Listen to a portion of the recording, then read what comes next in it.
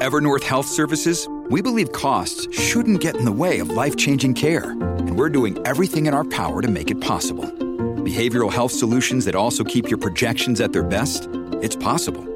Pharmacy benefits that benefit your bottom line? It's possible. Complex specialty care that cares about your ROI? It's possible. Because we're already doing it. All while saving businesses billions. That's Wonder made possible. Learn more at evernorth.com/wonder.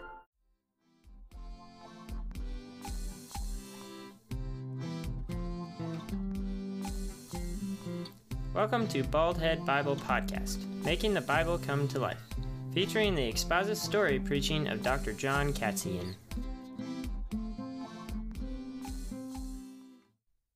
He loved to walk out, especially outside the King's Gate, because when he walked out, you had to bow down to him. And he would love to see men and women bow down to him. The king, King Xerxes, required people to bow down to him. You know, and I can imagine him standing there in the middle of the King's Gate, just coming out, and everybody's like, oh, it's Haman, we must bow down to him. And oh, look, that guy's bowing down there. Oh, look, that guy's bowing down there. Look, that guy's bowing down there. Oh, look at that. That guy is not bowing down to me. Why is he not bowing down to me? What is... It's that Mordecai, the Jew. The Jew Mordecai. I hate him. I hate him. And, you know, he kept this anger inside. He wasn't going to let it come out because he had a plan. He had a plan to get back at Mordecai for not bowing down to him. And not just Mordecai, all of the Jews. See, this was Haman. Haman was second in command to King Xerxes. Now, I want to stop here and just clarify. In the book of Esther, it talks about King Ahasuerus. It keeps referencing this king. Well, historically, they're using the Jewish name for King Xerxes. So historically, that king was King Xerxes I. And we know historically when these events took place. So instead of saying that very long, complicated name, I just put in King Xerxes. Well, King Xerxes, he couldn't run everything, right? So he had various chiefs and various people working for him. And his second in command was a guy named Haman, Haman, Haman. And this man, Haman, he was powerful. And man, he was rich. He had so much money, he didn't even know what to do with half of it. And again, this guy is powerful.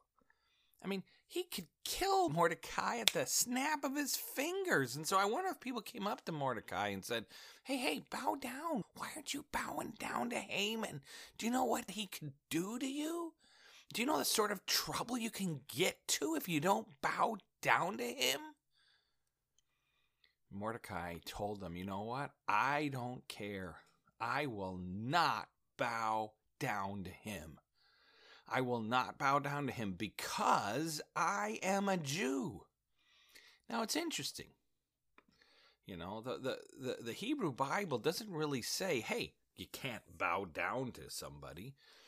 The Hebrew Bible talks about it there being, you know, a sense of honor, show respect for those in authority where you're at. And the Bible is full of examples. The Old Testament's full of examples of Jews bowing down and showing submission to other kings and people in positions of authority. Now, the Old Testament does say you can't worship other gods. So I don't know what Mordecai is thinking here. Now, between chapters 2 to chapters 3 here in the book of Esther, there's probably a 3 to 4 year time frame. And so maybe Esther's growing in her position as queen. And so maybe Mordecai thinks, you know, since I'm her uncle, I've got a little more power. I think I'll be okay here. But see, I think his reasons were completely different. I think as much as Haman hated Mordecai, I think Mordecai hated Haman. See, Mordecai, I think it shows there in the passage, hated Haman for what he stood for. Because it says there in the book of Esther that Haman was an Agagite, the son of Hammedatha. Well, historically, an Agagite is somebody who's related to King Agag. In 1 Samuel chapter 15, you find the story of King Agag. Mordecai hates Haman because he's an Amalekite and a descendant of King Agag. See, the Amalekites had attacked the Jewish people as they were leaving Egypt. In the Exodus, they were getting out of Egypt. And the Amalekites had attacked them at one of their weakest moments. And so God cursed them and said because of that sin, the Amalekites were to be destroyed. Now, Moses didn't complete the job, and Saul definitely did not destroy them. And in 1 Samuel 15, Samuel told him to kill King Agag, but Saul didn't. And so in the story in 1 Samuel 15, Samuel grabs a sword and hacks King Agag to pieces. I mean, literally, doesn't just kill him, just whack, whack, whack, chops him up. Because he is trying to show Saul, hey, you have to obey God. God wanted us to kill this king.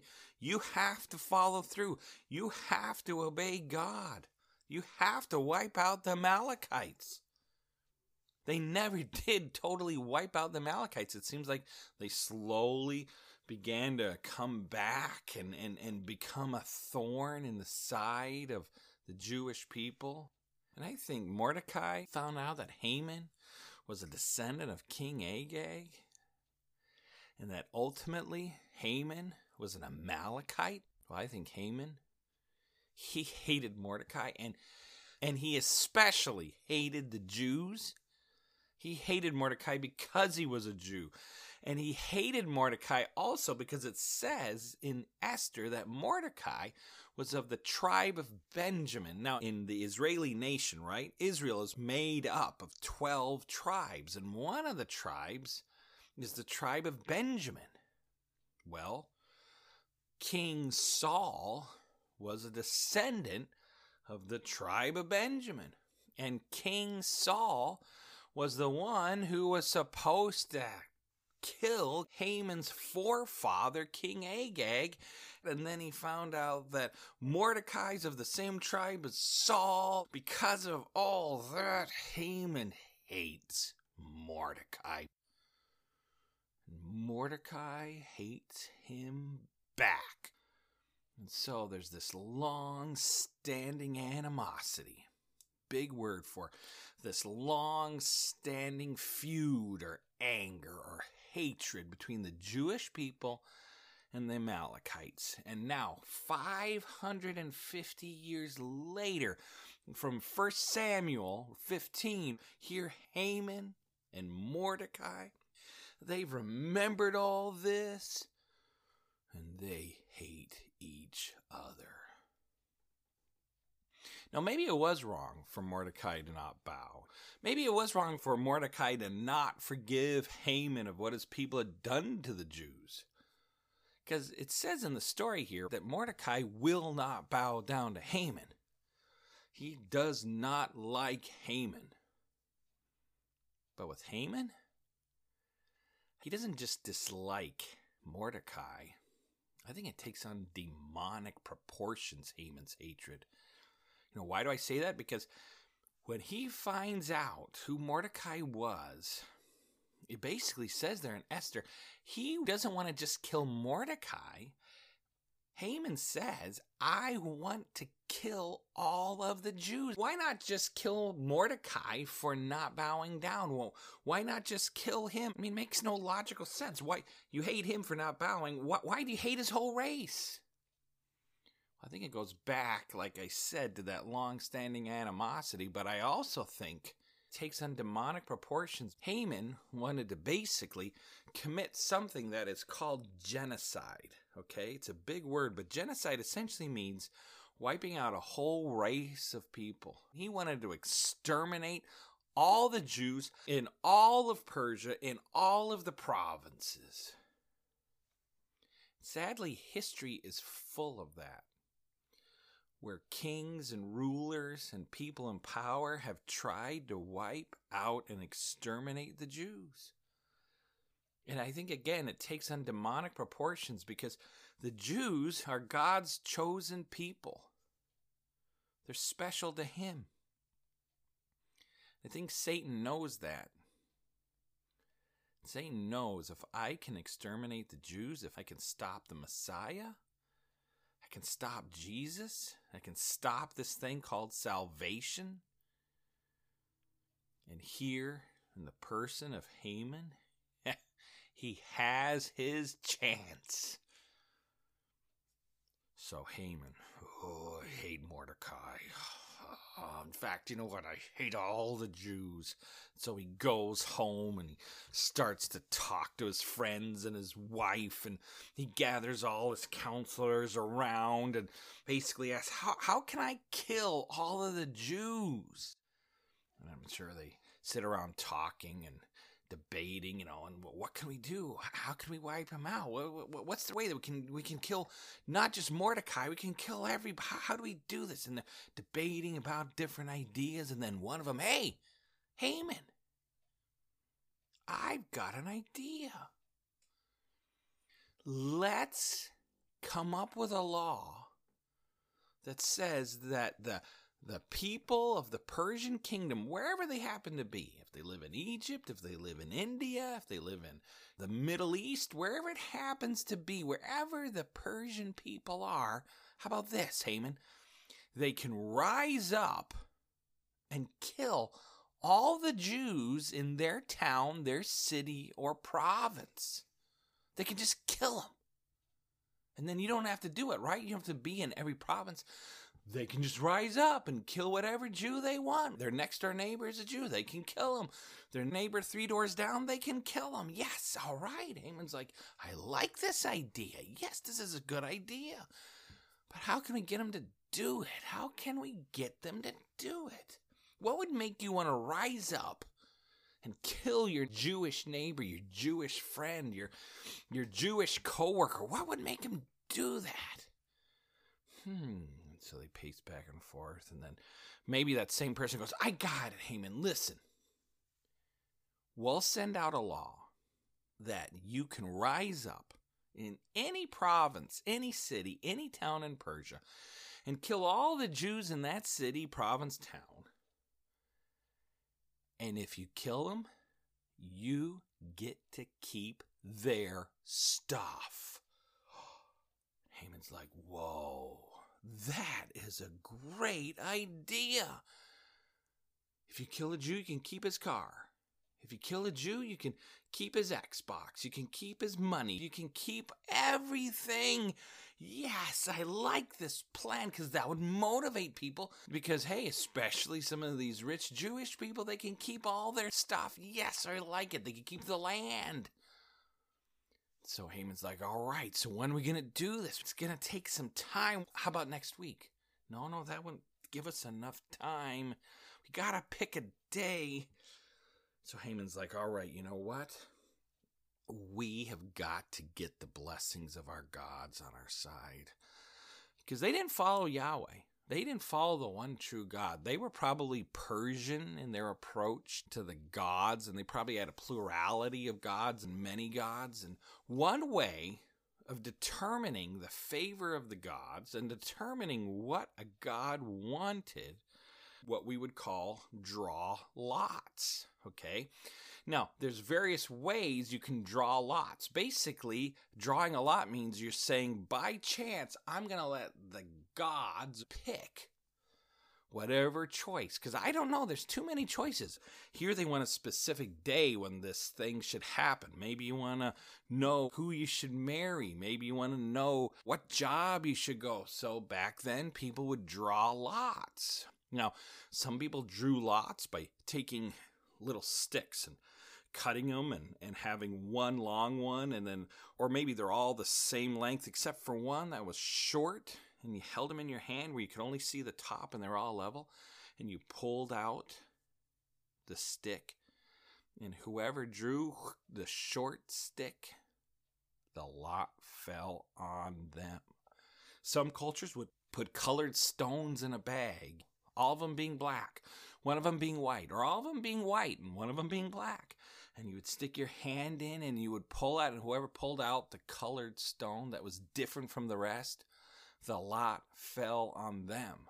Well, the Persians, they cast lots by doing something called rolling dice, okay? They had dice back then. You know, they had many-sided dice, and maybe this was just your average 8-sided dice or 6-sided dice or 12-sided dice. Whatever it happens to be, they would roll dice. And the interesting thing is they called these dice Purim, Purim. Purim, or they'd shorten it and just call these dice Pur, P-U-R. Again, it was a stone die that was rolled, and based on which side came up, you would know what to do.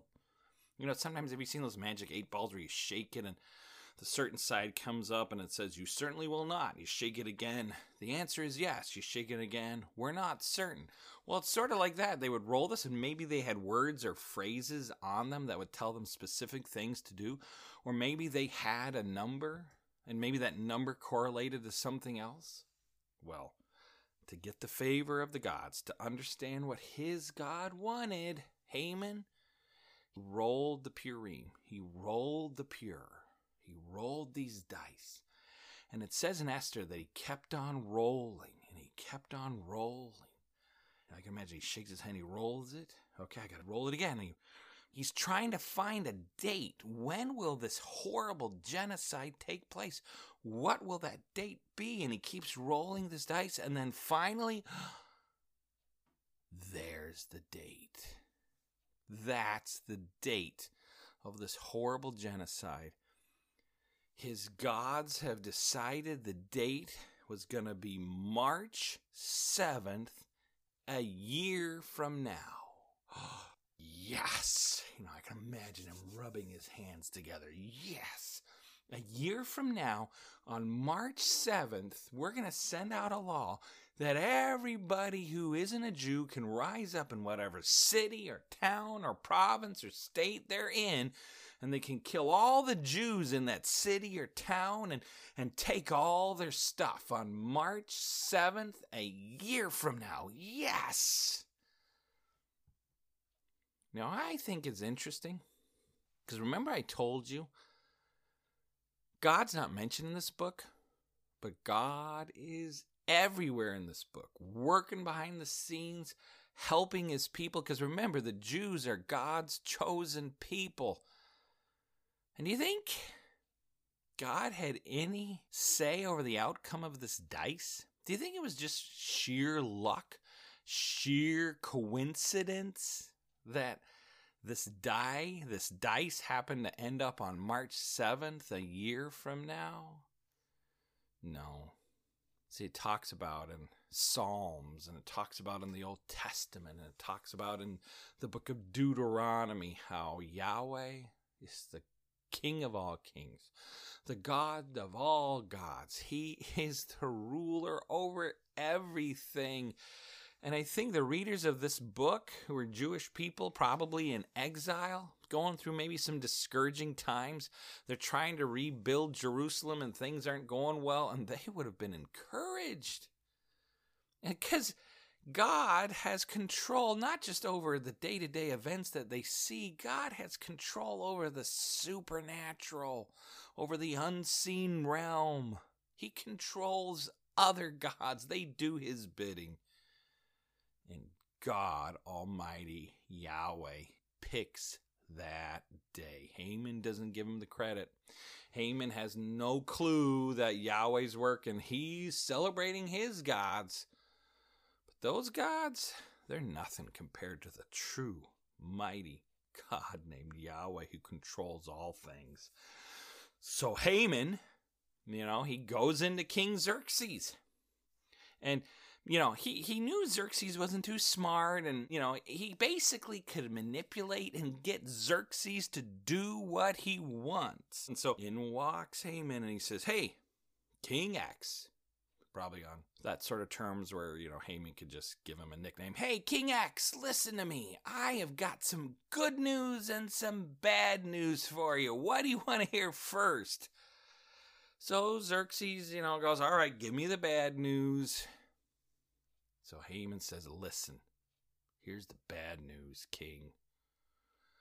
There is this race of people that are scattered throughout all your provinces. They're not Persians. They are not to be trusted. Did you know this race of people? They don't worship our gods. They worship one God. And not only that, they can't be trusted. And they're always constantly trying to subvert you. They're always trying to not obey your laws. These people are bad, and they're scattered throughout your whole territory, your whole kingdom, King. King Xerxes is like, whoa, man. That is bad. If they're constantly working against me, and they're constant, and they're people that can't be trusted. This isn't good, Huh? What should we do? It says there in Esther chapter 3, verse 8, that Haman says these are people scattered abroad throughout all your provinces, and their laws are different. They don't keep the king's law. And he says it is not to the king's profit to tolerate them. This is bad news, King X. What are you going to do?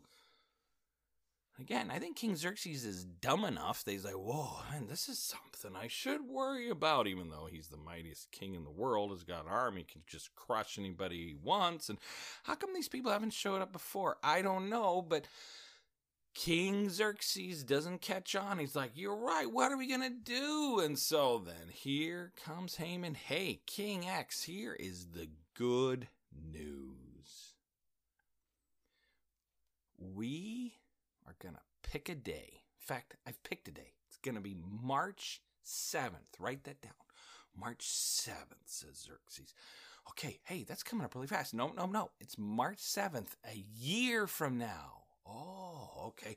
March 7th, a year from now. Okay, I got that. Here's what's going to happen, King.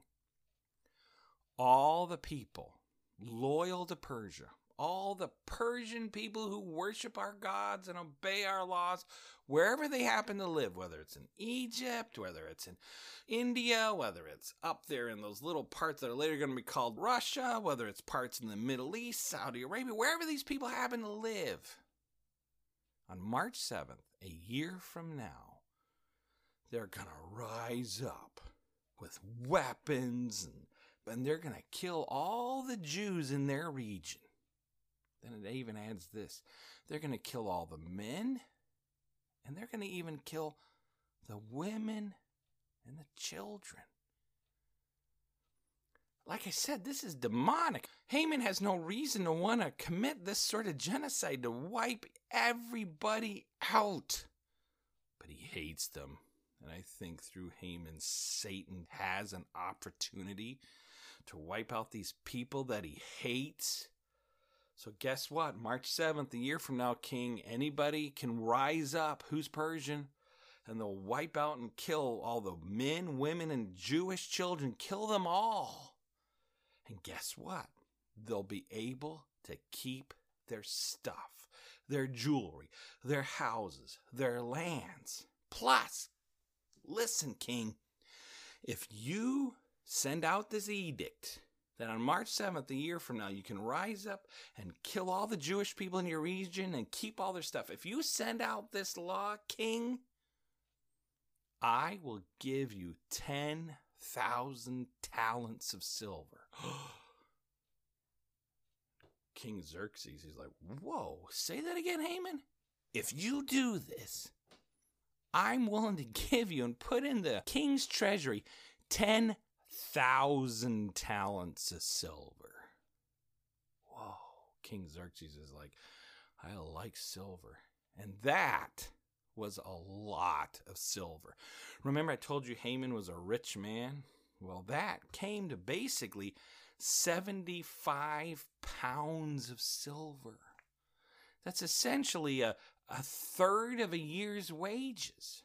I mean, that is an immense amount of money. It was a ridiculous amount of money that Haman could just drop like that.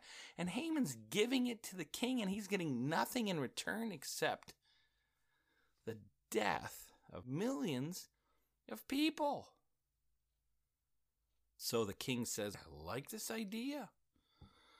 I get rich. We wipe out all these bad people who don't obey me or follow my laws. And so he takes his signet ring off his hand and gives it to Haman.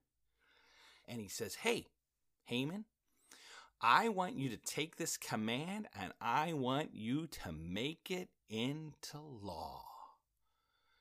So Haman holds the signet ring in his hand, and he's like, oh, I'm so excited. I can imagine he puts it down on the table, and then he starts to write out this law that a year from now, on March 7th, the people of Persia were to kill and slaughter all of the Jewish people around them, and he signs it, and King Xerxes signs it, and then they pour a little bit of wax on this law, and Haman takes his signet ring, and he presses it into that wax.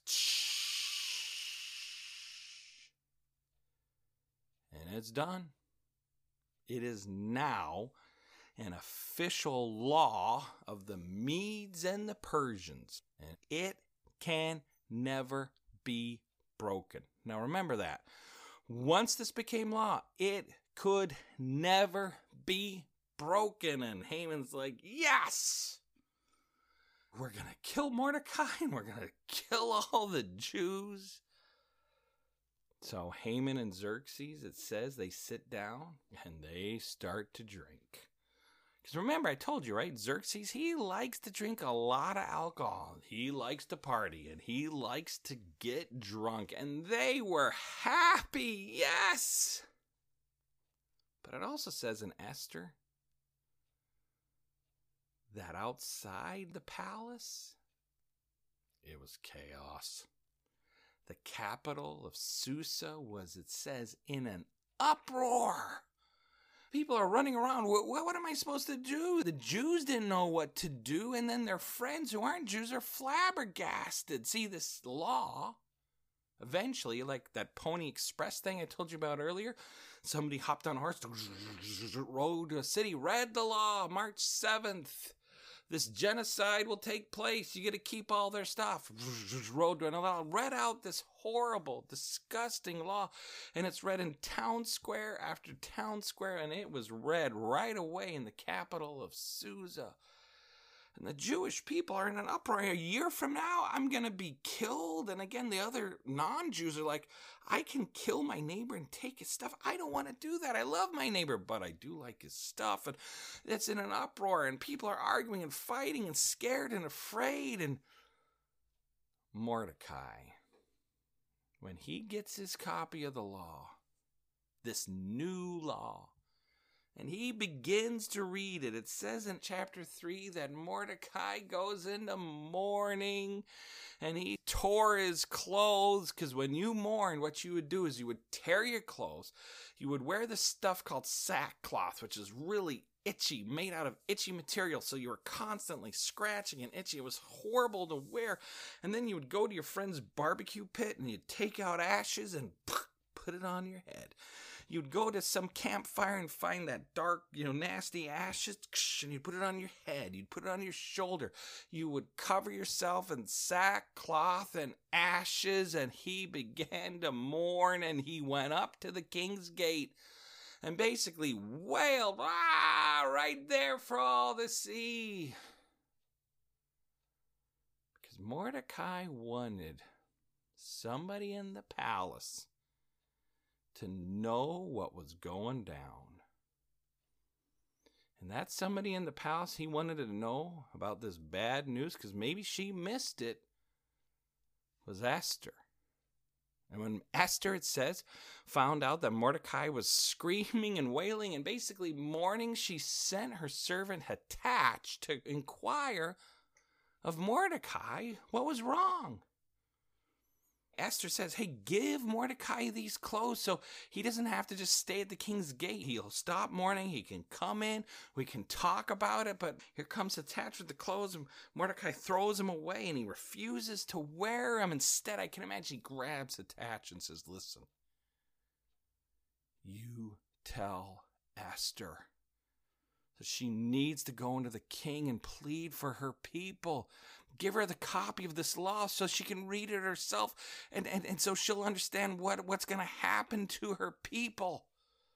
So Hathach runs back and gives the law to Esther, and there she reads about how on March 7th, a year from now, the Jewish people are going to be wiped out. And then Hathach tells her, hey, Mordecai, Queen, he wants you to go into the king and plead for your people. You've got to plead for your people. That's what Mordecai wants. And Esther looks at the law and she thinks, but I can't. So she scribbles something down and hands it back to Hathach, and Hathach runs back to Mordecai, who's still in mourning, and he unfolds it and he reads this note from Esther. The note essentially says, I have not seen the king for 30 days, over a month. Then she adds, maybe I've lost favor in his sight.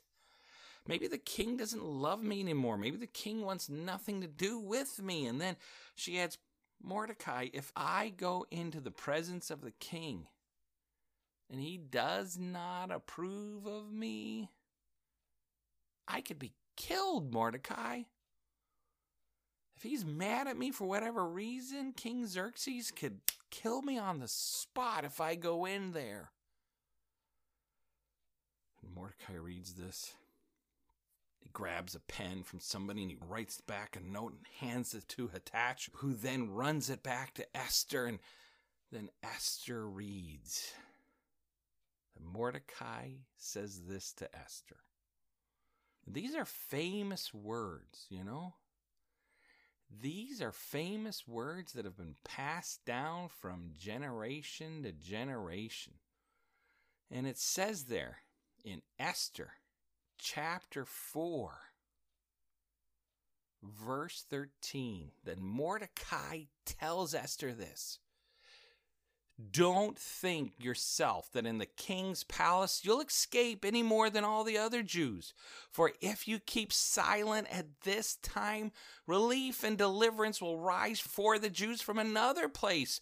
But you and your father's house will perish. Then here's the big phrase. And who knows whether you have not come to the throne for such a time as this. And Esther steps back. She reads that. She thinks maybe he's right. If I go into the king, I could be killed, but maybe God put me in this position as queen for such a time as this. For this very reason, to protect my people. Maybe God put me here. Well, what's Esther going to do? Will she go into the king and risk life and death? Or will she stay safe and just hope God protects his people some other way? What would you do? Well, if you come back next week, we'll find out what Esther chooses to do. But I just want to encourage you, whatever age or stage you happen to be at, I want you to walk away from this story thinking about this. God has put you where you're at for such a time as this. God has put you in an area of influence to use it for his glory. You bump into people that only you can bump into. You talk to people that only you can talk to. And how do you know that God hasn't put you in a particular job, a particular situation, have an influence 2 years, 5 years, maybe now, an influence down the road, whatever it happens to be for such a time as this? Or how about this? Maybe God has put you in that annoying, troublesome church for such a time as this because God wants you to move and have an impact in that area of influence. Or how about this? Maybe God has put you in that family. Oh, you don't know my kids. You don't know my wife. You don't know my husband. You don't know what I have to deal with. All I can say is, how do you know God hasn't put you there for such a time as this? I pray you think about that. Think about how God can use me where I'm at for His glory. Maybe He's put me here for such a time as this.